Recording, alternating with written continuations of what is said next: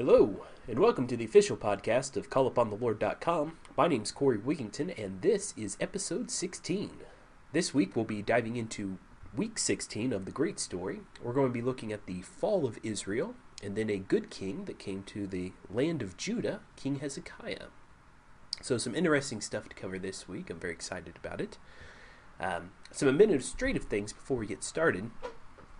I've done some work this week with some of the past videos that I've put up here on YouTube and that I post up on Facebook and on my website too. I've gone back, put in a little bit different introduction on them, something that looks a little bit more professional, a little bit cleaner, easier to read and such. Those are now uploaded to YouTube. I will be deleting off the older videos, probably today sometime. So the problem that's going to cause is all of the links that I have on my Facebook page, those are going to be broken now. So never fear, you can still search on YouTube and find them. You can still go to my webpage and find them. But they're just going to be in a little bit different location because they're in a little bit different style, I guess. Like I said, a different splash screen at the beginning. Also adjusted some of the audio levels on there because some people have complained that the audio on these is a little bit low, and I guess that's just the environment that I'm in. So, good things, I guess. I'm very happy with how they've turned out. I think they look nice, and I hope you enjoy them as well. So, before we get started, I do encourage you to go to the website. That's www.calluponthelord.com.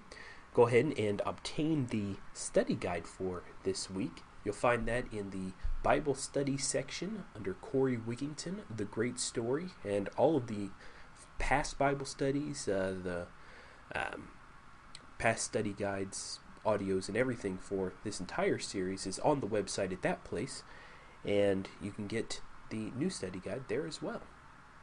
And I also put up a little blog about each week, what I do, kind of a little summary of what I'm going to talk about. So I do encourage you to visit the website and absorb some of that material.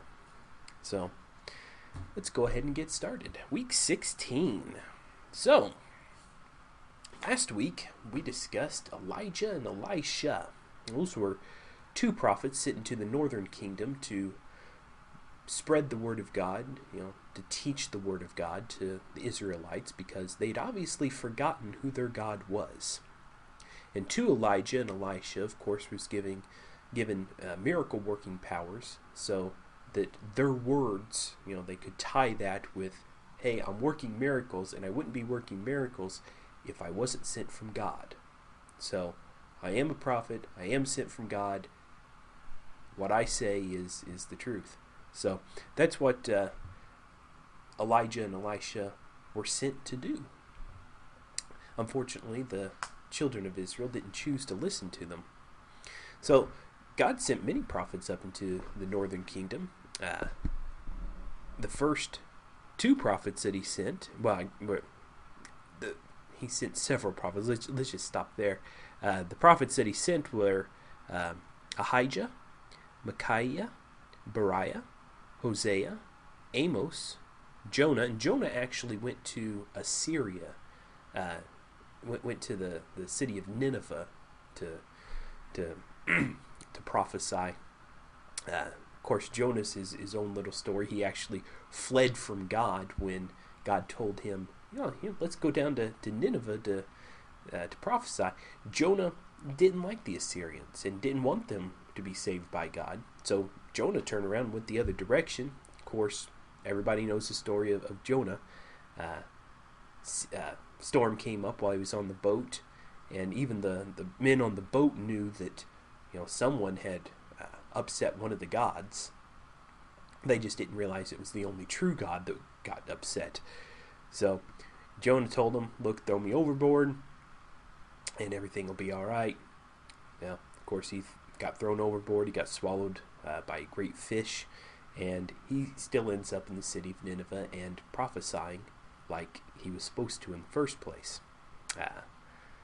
But Jonah's a different story. I don't think we're actually going to cover the story of Jonah in this series, but it is a very interesting series, and it kind of from that story, you learn the lesson of when God wants you to do something, it doesn't really matter what you want to do.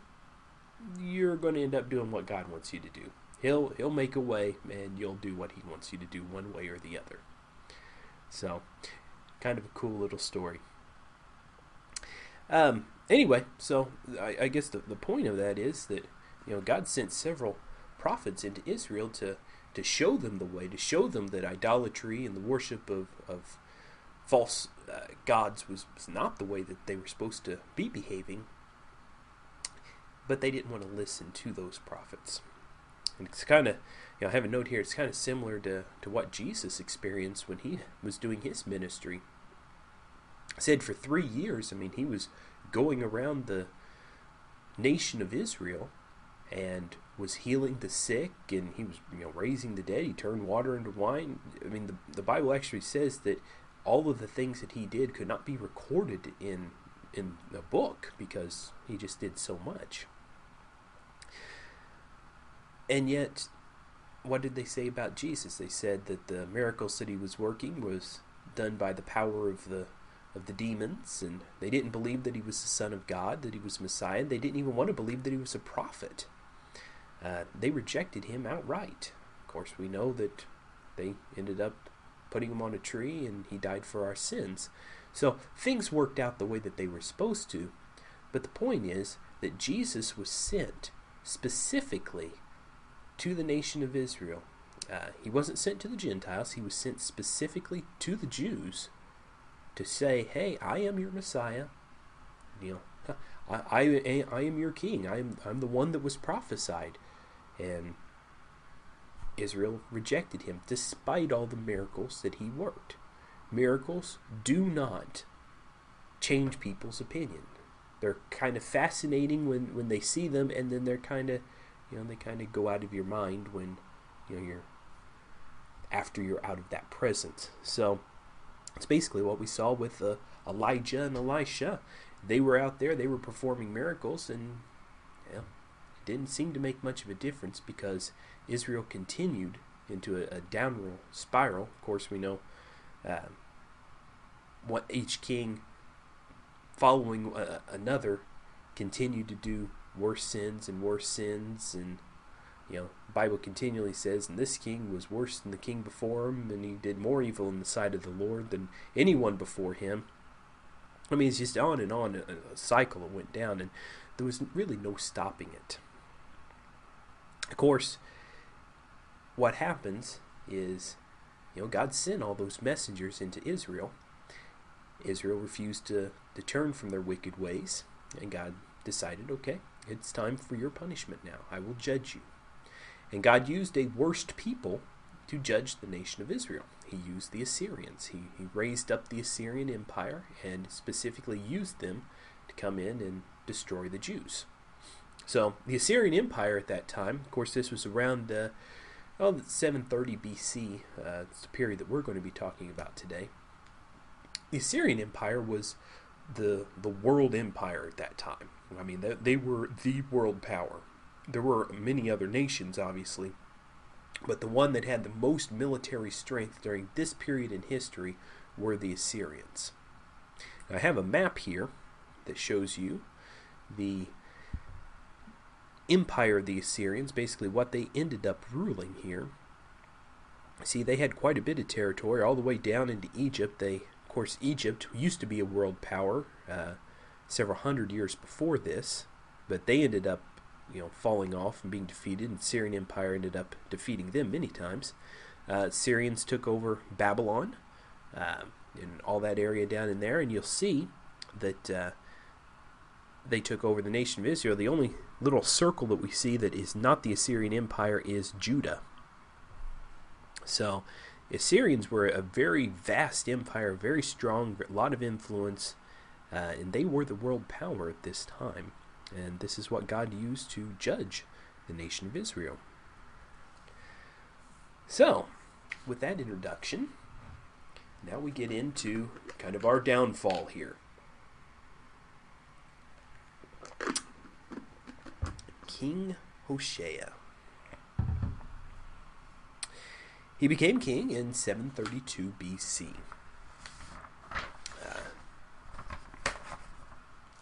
And the Bible says in 2 Kings 17:2 that he did evil in the sight of the Lord, though not as much as his fathers. So that kind of leads you to believe that, he wasn't promoting like the false religions and such, that he wasn't worshiping idols and doing things like that. However, he still did evil in the sight of the Lord. He didn't honor God in the way that, the Lord had commanded. So he was an evil king, though not as evil as what previous kings had been. But that really doesn't matter, because since all the kings before him had been evil and brought Israel to this point, just because this king wasn't quite as bad, that's not going to save Israel from destruction. So when Hoshea came to power, he decided that he didn't like the Assyrian rule. Though initially he became a vassal of, King Shalmaneser the Fifth. Basically a vassal, he said, okay, I will be your servant and come to you and whenever you call. It's not quite the same as surrendering, like surrendering your kingdom, but you still, you are a vassal of a king. So you've kind of given up some of your authority. The other part is that he agreed to pay a tribute to Assyria. So Assyria wouldn't come in and just take them over and just, wipe Israel out for good. Well, initially, when he came to power, that's what he was doing. He was paying that tribute, and Assyrian was kind of, backed off and wasn't going to attack them. However, when Hoshea came to power, he decided, we can stand against Assyria if we have Egypt's help. So what he does is he goes down, he decides to make a pact against Assyria with Egypt, makes a defense treaty. The problem is Egypt wasn't the military power that they once were. They were quite a bit weaker than Assyria. Like I said, Assyria ends up defeating Egypt multiple times. And yet, that's what Hoshea's big plan was, that he would align himself with Egypt, and then when Assyria came in to attack, Egypt would come to their rescue. Well, that didn't exactly happen that way. Shalmaneser found out about Hosea's treachery. That's recorded in 2 Kings 17:4. So he's found out about his treachery with Egypt, and he was infuriated that he had stopped paying the tribute. So Shalmaneser sent troops in, captured Hoshea, put him in prison, proceeded to attack Israel, laid siege to Samaria for 3 years, and ends up capturing all of the kingdom of Israel and sending them into captivity. Now the Assyrians, they had a good military strategy for keeping people from revolting. It actually was pretty ingenious for the time. What they would do, they would go in, destroy an area, and they were very harsh conquerors anyway. They did many acts of terror, and they were not exactly kind when they took over an area.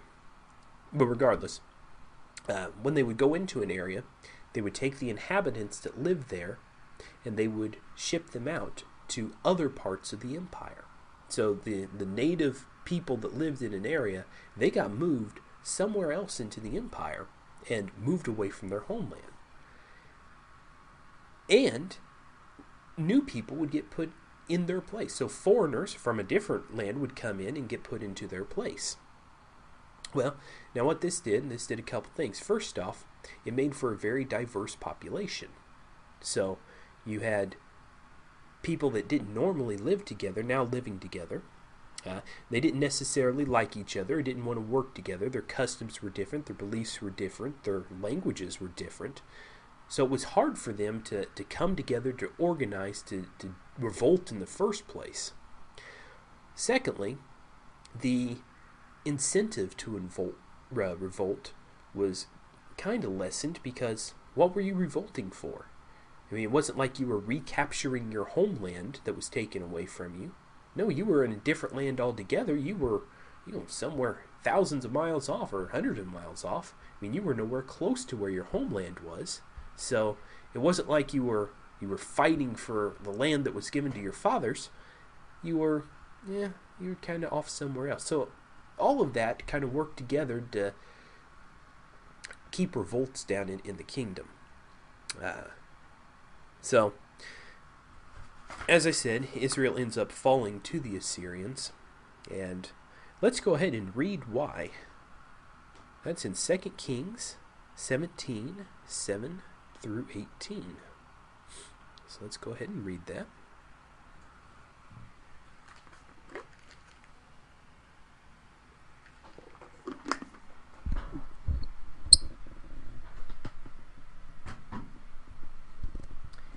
And it says,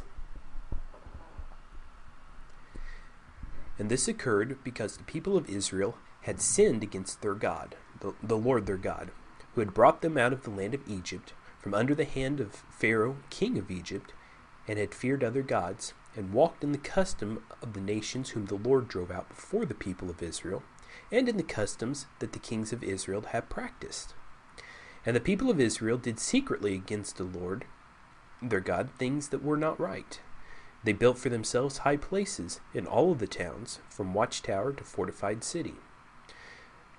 They set up for themselves pillars and Asherim on every high hill and under every green tree. And there they made offerings on all the high places, as the nations did whom the Lord carried away before them. And they did wicked things, provoking the Lord to anger. And they served idols, of which the Lord had said to them, 'You shall not do this.' Yet the Lord warned Israel and Judah by every prophet and every seer, saying, 'Turn from your evil ways, and keep my commandments and my statutes, in accordance with the law that I have commanded your fathers, and that I sent to you by my servants the prophets.' But they would not listen, but they were stubborn as their fathers had been, who did not believe the Lord their God. They despised his statutes and his covenants that he made with their fathers, and the warnings that he had given them. They went after false idols, and became false, and they followed the nations that were around them, concerning whom the Lord had commanded them that they should not do like them. And they abandoned all the commandments of the Lord their God, and made for themselves metal images of 2 calves, and they made an Asherah, and worshipped all the host of heaven, and served Baal. And they burned their sons and daughters as offerings, and used divinations and omens, and sold themselves to do evil in the sight of the Lord, provoking him to anger." So basically what we see here is Israel isn't following the commandments, isn't doing what the Lord told them to do, is doing exactly what the Lord told them not to do. They're following after other nations, worshiping other gods, they're sacrificing to other gods. It's amazing that they start out on the right path, and then by the end they've done a complete 180 and are on the opposite side, doing exactly what the Lord had commanded them not to do. And finally, the Lord just gives them up and says, "All right, if you don't want to follow me, if you don't want to do what I have commanded you to do, then the hedge of protection that I've put around the nation of Israel to keep these other nations from destroying you, I'm going to remove," and that's it. The Assyrians came in, the Assyrians destroyed Israel. Their people were carried away and they were lost. Those are the lost tribes of Israel. All the tribes that were in the northern kingdom that were carried away to the Assyrians, to the rest of the Assyrian Empire, those are the lost tribes because they were intermingled with other people, other races, and they were no longer kept themselves within their tribes, and they were lost. So, moving right along, Israel has been destroyed. Now we have Judah to deal with, but Judah has something that the northern kingdom never had: a good king. So in 725 BC, King Hezekiah comes to power. Now, this is still during the time when the northern kingdom was being destroyed. But it says of King Hezekiah, and I'll just read this here from my study guide, it says in 2 Kings 18, 3 through 6. And he did what was right in the eyes of the Lord, according to all that David his father had done. He removed the high places, broke down the pillars, and cut down the Asherah. And he broke into pieces the bronze serpent that Moses had made, for until those days the people of Israel had made offerings to it. It was called Nehushtan. He trusted in the Lord, the God of Israel, so that there was none like him among all the kings of Judah after him, nor among those who were before him. For he held fast to the Lord. He did not depart from him, but kept the commandments of the Lord, commanded by Moses. So, there's a couple things there. First off, Hezekiah is a great king. But Judah was doing the same things that Israel was doing. They were following in the same footsteps. They were worshiping false gods. They had those high places. They even says here the bronze serpent that Moses had made. Moses, my goodness, that was what, 1500 BC? So for almost 1,000 years, you have this going on where they're worshiping the bronze serpent that Moses had created. You remember, there were snakes while they were in the wilderness. There were snakes in the camp that were biting people. People were dying. So Moses builds this bronze statue by the command of the Lord, and the Lord tells him anybody that looks on the statue, they'll be all right. They'll be recovered from their injuries. I mean, this was something that the Lord had done. Basically, he had sent the snakes into the camp in the first place, and he had given this bronze statue as a comfort to them. That if you look at the statue, if you show your faith, look at this statue, you'll be healed.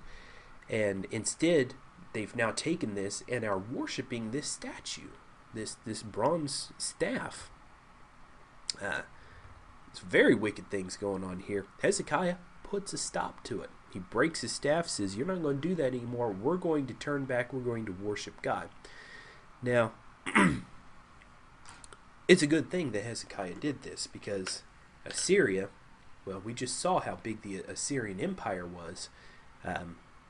Little Judah is not going to be able to sustain any kind of attack from Assyria. Unless, of course, they have an ace in the hole, namely God. So, during the time period that Assyria was destroying the northern kingdom, the southern kingdom also rebels, refuses to pay tribute, and basically, says, hey, we can take care of ourselves. We're going to stand on our own here.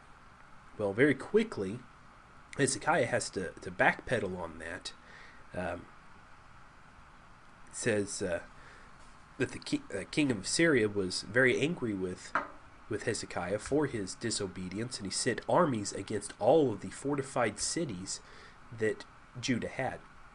And Hezekiah knew that he couldn't hold that kind of attack, so he basically sends an envoy to the king and says, well, look, we're sorry. We are sorry. Whatever you want us to pay, we'll pay. Just let us know, and we'll do it. Well, it ends up that Hezekiah ends up having to strip all of the gold and silver, everything out of his own treasury, everything out of the house of God. He strips it all, sends it to Assyria, and Assyria is still not happy with that. They want more. They are not content with the small tribute that Hezekiah was able to come up with. So, Assyrians demanded the surrender of Israel. It says Assyrians sent messengers into the land of Israel to convince them to surrender. I mean, it wasn't just that they were, sending envoys to the king. They were actually in the land itself, and they were talking to the people. One of them is recorded here, and this is kind of humorous. It's in 2 Kings 18:21 through 22. It says, "Behold, you are trusting now in Egypt, that broken reed of a staff, which will pierce the hand of any man who leans on it. Such is Pharaoh, king of Egypt, to all who trust in him. But if you say to me, we trust in the Lord our God, is it not he whose high places and altars Hezekiah has removed, saying to Judah and Jerusalem, you shall worship before this altar in Jerusalem?" Basically what this messenger was trying to say was, Hezekiah's come to power, and look, he's tore down all of these altars and all of these worship centers that, where you could go and worship God. Why are you trusting in Hezekiah? I mean, obviously you've destroyed all these altars. You're going to anger your own God. You're not going to be able to stand up against us. Really didn't understand what Hezekiah was doing here. Hezekiah tore down all of the altars to the false gods.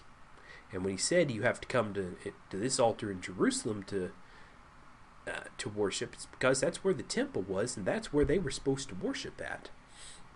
So Hezekiah was doing the right things here. The Assyrians didn't quite understand that, because you remember the Assyrians had a very pagan religion, very, very evil religion. So we go on with the story. We see where Isaiah ends up sending word to Hezekiah.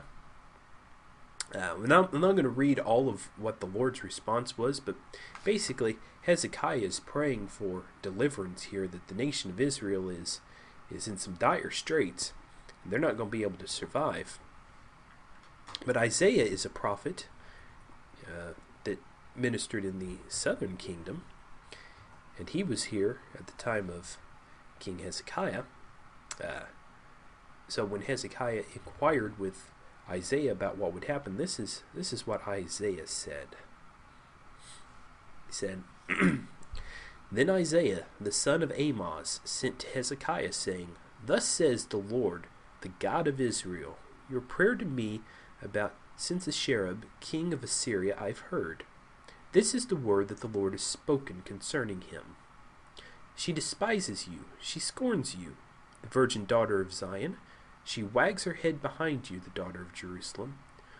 Whom have you mocked and reviled? Against whom have you raised your voice and lifted your eyes to the heights?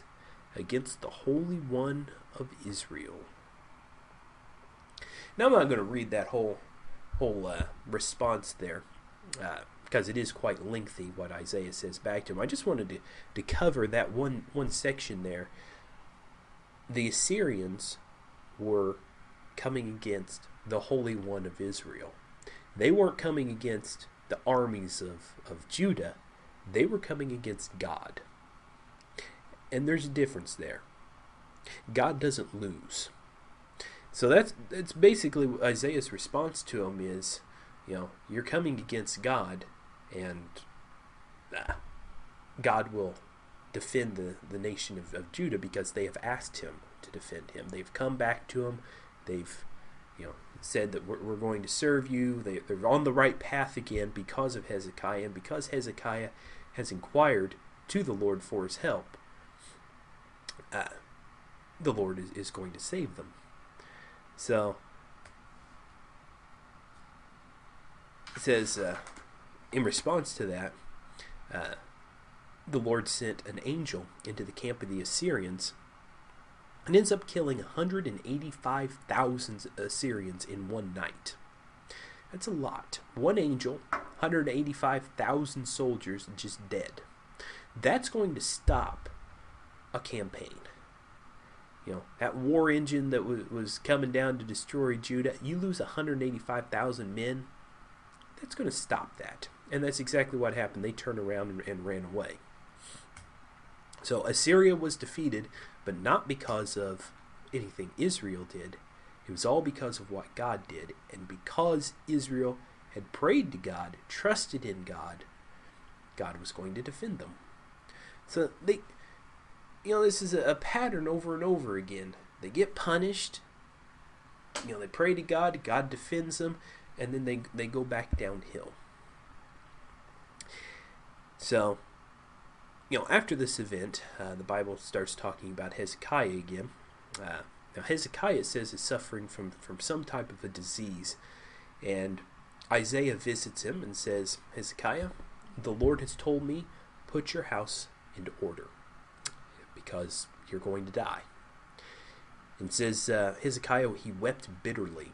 Now, it really doesn't say why he wept bitterly. He did pray to God, and said, "Remember me. I was your servant, and I tried to do the things that were right in your eyes." Said he wept bitterly. We don't know. The MacArthur Study Bible that I was looking at had a couple notes in there. It says could have wept bitterly because he was afraid that the king of Assyria, that Sennacherib, that was just defeated, that he would be emboldened by Hezekiah's death, that he would come back and he would do something bad to the nation of Israel because Hezekiah had just died. Or he was concerned that his son wasn't quite ready to reign. Now, we'll talk about Manasseh here in a moment, but Manasseh was not a good king. So, besides being not a good king, well, he's probably too young at this time. But Hezekiah, he prayed to God and says, before Isaiah had reached the mid-courtyard, the word of the Lord had came to him and told him, go back and tell Hezekiah, because you have prayed, I have heard you, and I will give you an extra 15 years of life. So, again, the Lord is taking care of Hezekiah. You remember, we talked about Hezekiah, about how good of king he was. It actually compared him with King David about how he kept all the commandments and such. So, I mean, that's very high praise for a king of Judah. So, Judah did experience a short respite here. I mean, they were under attack by Assyria, and there were a lot of turmoil in the kingdom. But at least for this short period of time here, nation of Israel is safe. God has defended them from their enemies. They're not being taken over. Though there are some problems still in the kingdom, for the majority of their problems, I guess, with the Assyrians, they're kind of put to rest for right now.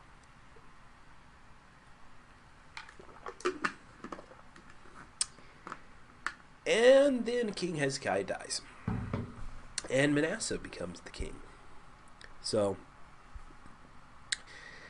when it talks about Manasseh, it says he became king when he was 12 years old.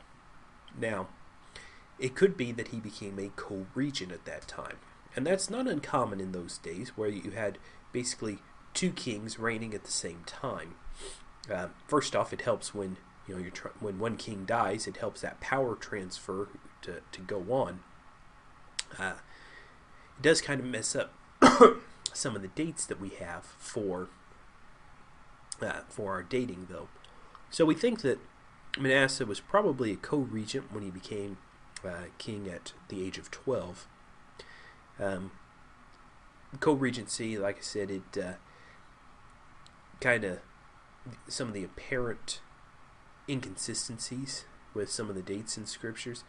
This is one of the ways that we can kind of reconcile that, is by saying, well, he was a co-regent with his father at that time, so it kind of compresses the time period or expands it or whatever there. So,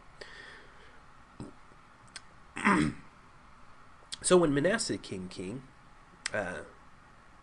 Manasseh was an evil king, and even though his father had done the right thing by destroying all the high places and tearing down all the Asherah poles and all of that, it said that Manasseh rebuilt all of those high places that Hezekiah had destroyed. So basically, Judah was on this downhill path, and then Hezekiah comes along, and we start getting better, and then Manasseh, and straight down from there. So Manasseh, he rebuilds all of this stuff, and well, let's look at that in 2 Kings 21, 10 through 15. Mm-hmm.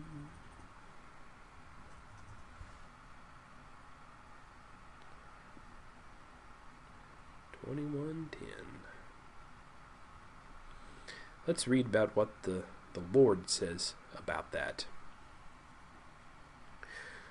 2 Kings 21:10 says, "And the Lord said by his servants and the prophets, because Manasseh, king of Judah, has committed these abominations, and has done things more evil than all the Amorites did who were before him, and has made Judah also to sin with his idols. Therefore, thus says the Lord, the God of Israel, Behold, I am bringing up Jerusalem and Judah such disaster that ears of everyone who hear it will tingle. And I will stretch over Jerusalem the measuring line of Samaria, and the plumb line of the house of Ahab. And I will wipe Jerusalem as one wipes a dish, wiping it and turning it upside down.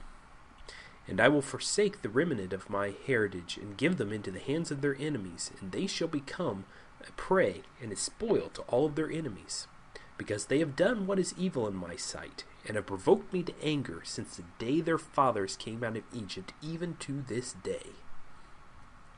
That's pretty powerful right there. Lord has withheld judgment for 1,000 years, basically. And now he's done with them. He's like, okay, I brought you out of the land of Egypt. You owe me for saving you from slavery. But yet from the time I brought you out of the land of Egypt, you have constantly served other gods. You've provoked me to anger on this, or, did vile things and broke his commandments. And the Lord's done with him. He says, look, Hezekiah, he was on the right track, and now Manasseh comes along and you're right back where you started again because of this. Yeah, you're done. I'm just going to start over. I'm going to let somebody come in and destroy you. Now the Assyrians have already been taken care of. But about this time, Babylonians are starting to stir down there.